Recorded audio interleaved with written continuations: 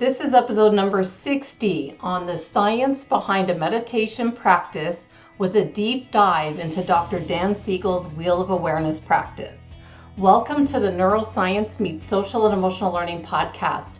My name is Andrea Samadi. I'm a former educator who's been fascinated with understanding the science behind high performance strategies in school, sports, and the workplace, and created this podcast to bring the most current neuroscience research along with high-performing experts who've risen to the top of their field with specific strategies or ideas that you can implement immediately, whether you're a teacher in the classroom or a parent trying to figure out homeschooling and working from home, or someone in the corporate world to take your results to the next level. After watching Dr. Dan Siegel the past few weeks on his Pep Me Up talks, where he shares with an audience around the world about his books, tools, and resources like his Wheel of Awareness meditation that I've been using every day since preparing for his interview last year, I thought it was important to cover a deep dive into this topic to bring in the science behind meditation to increase belief and credibility behind these practices that are now commonly seen in our schools, homes, and workplaces. We did cover the topic of meditation for beginners with mindfulness and meditation expert Mick Newstad in episode number 25 with how meditation and mindfulness changes your life, if you want to review that episode.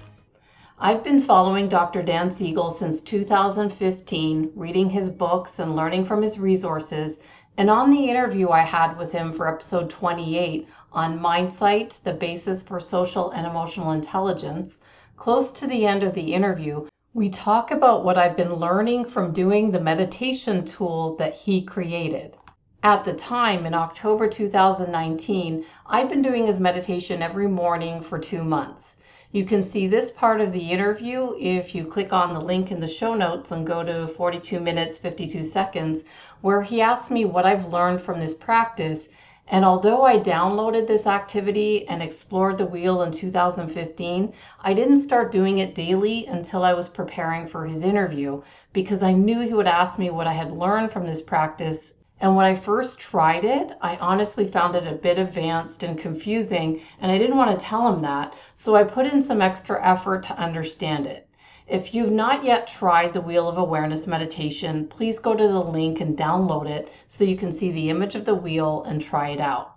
This episode might make more sense once you've done that, and if you feel like I did in the beginning, don't worry. It's now been 8 months of practicing this daily, and I'm just starting to figure out how to explain it now.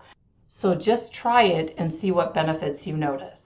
I wanted to share Dan's findings of asking thousands of people around the world over the years first. If you've ever heard him talking about the Wheel of Awareness, you'll know the idea came to him when he bought a custom-made round table for his office so that his patients didn't have to sit at a regular table. His meditation has evolved over the years as he shared it with experts and those who hold scientific evidence of the benefits of incorporating a daily meditation into your routine in life. If you're listening to this podcast, you'll want to look at the image of the wheel in the show notes so you can physically see each of the segments I'm going to describe. In his book, Aware, The Science and Practice of Presence, Dr. Siegel explains that there are research-based elements of mind training that should include 3 pillars: focused attention, open awareness, and kind intentions towards others. This practice involves all 3 of these pillars, and profound changes happen with the body when you do mind training. He also explains that a 3-pillar meditation practice, like his wheel, changes the structure and function of the brain in these fascinating ways. First, there's an integration of structure and function of the brain, and integration means well-being. Second, there's a reduction of the stress hormone cortisol. Third, there's an enhancement of immune function. Fourth, an improvement of cardiovascular risk factors. Fifth, a reduction in inflammation via epigenetic changes. And 6, an optimization of telomerase, which is fascinating as it repairs and maintains the ends of chromosomes and slows aging.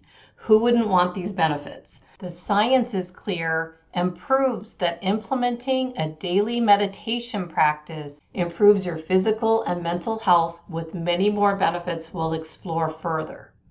Here's how Dr. Dan Siegel breaks down each segment of the Wheel of Awareness. Segment 1, the 5 senses. Dan explains that we must send the spoke of awareness, which is just another way of saying to focus on one of the senses at a time, to each of the 5 senses of hearing, sight, smell, taste, and touch. With each sense, we move the spoke so we're actively thinking and feeling about the data we're bringing from the outside world into our awareness with each sense.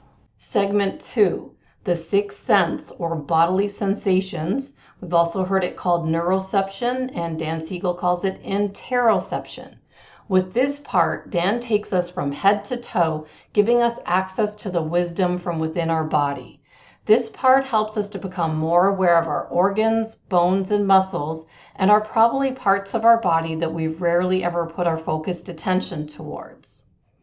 Segment 3 is the 7th sense, or our mental activities.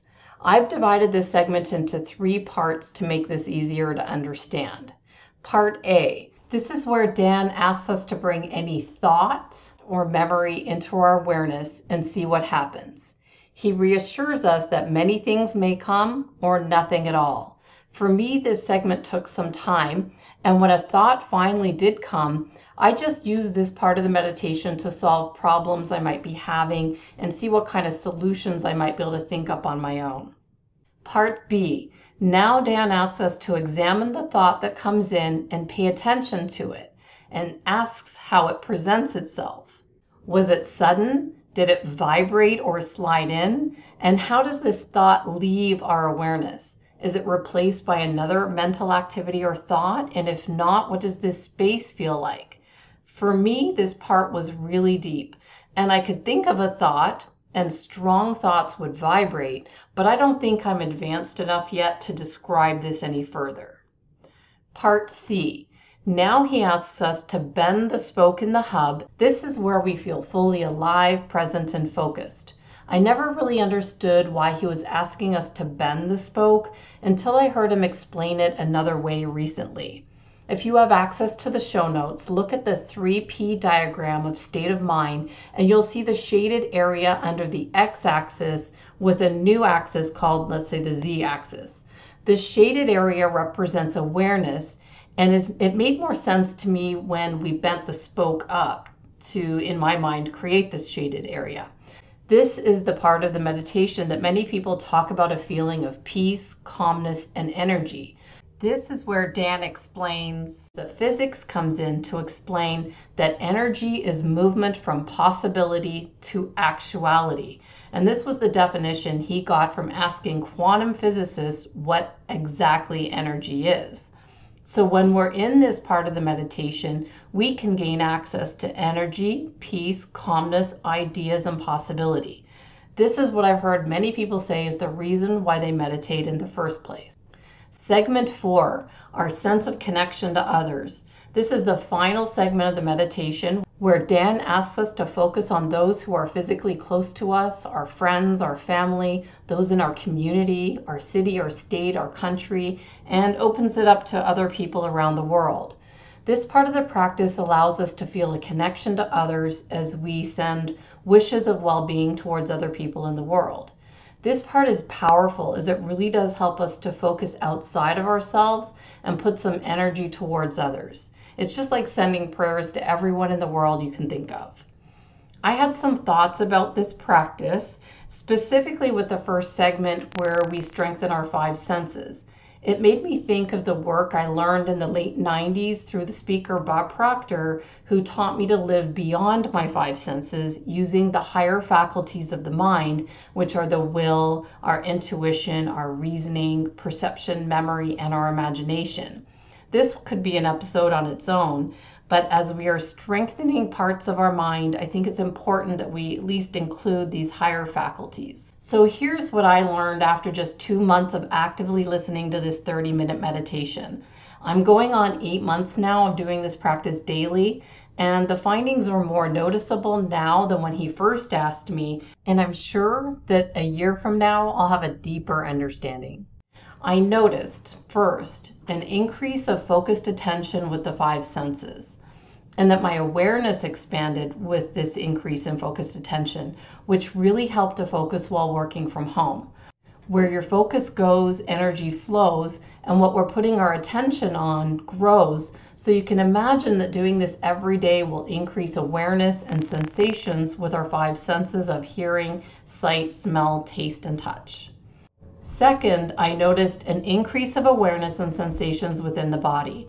I noticed with the focus on bodily sensations that I was developing and improving the 6th sense that I've mentioned in prior episodes that Dr. Stephen Porges calls neuroception, where he suggests we must get better at sensing what's happening within the body.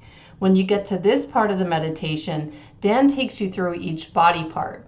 He starts with the face and goes throughout the entire body. This reminded me of an activity that my mom told me she did that she believes helped her to beat uterine cancer in the late 90s. She told me during her treatment, she would go through each body part with her mind and pretend to chop up cancer cells she saw with an axe. And it sounds crazy, but she did this during her chemotherapy treatments, and she was the only one in her group who recovered 100%. Her surgeons were so amazed at her results that they asked her to come in and speak to other patients while they were going through treatment with an explanation of what she did. As you focus on each part of the body, just like we focused on our senses, you'll notice with time that your awareness of the sensations you feel within your body will increase as well. There'll be insights that you can learn from these sensations, like your gut feelings, that become clearer and easier to read. Finally, I noticed an increase in connection to people around the world. With this part of the meditation, Dan asks you to send kind intentions to those close to you and other people in your community, city, state, or continent or world. I noticed an immediate connection to others all over the world when I was thinking of them, but it had to be sincere, sending thoughts of kindness and well-being towards them. The attention was taken off me and what I want in this world and directed towards other people, which I think is a really powerful experience. It made me see that even though I'm working alone in an office in Arizona, United States, I'm a part of a larger whole around the world. And Dan believes that these words, when we say them out loud, can make an impact on our body and the world as a whole. There's so much more we can say on this topic, and I know that with time and practice, my own awareness will increase, and I'll have a deeper understanding of these 4 segments of the Wheel of Awareness. I'd love to know what you think and what insights you see from each segment. And I look forward to your thoughts, and I'll see you on episode 61. If you're enjoying the Neuroscience Meets Social and Emotional Learning podcast, please don't forget to subscribe so you'll stay up to date with our new episode. While you're there, please feel free to give us a review or a 5-star rating, as it helps others find us. For more information on our programs, books, and tools for schools and the workplace, visit us at www.achieveit360.com.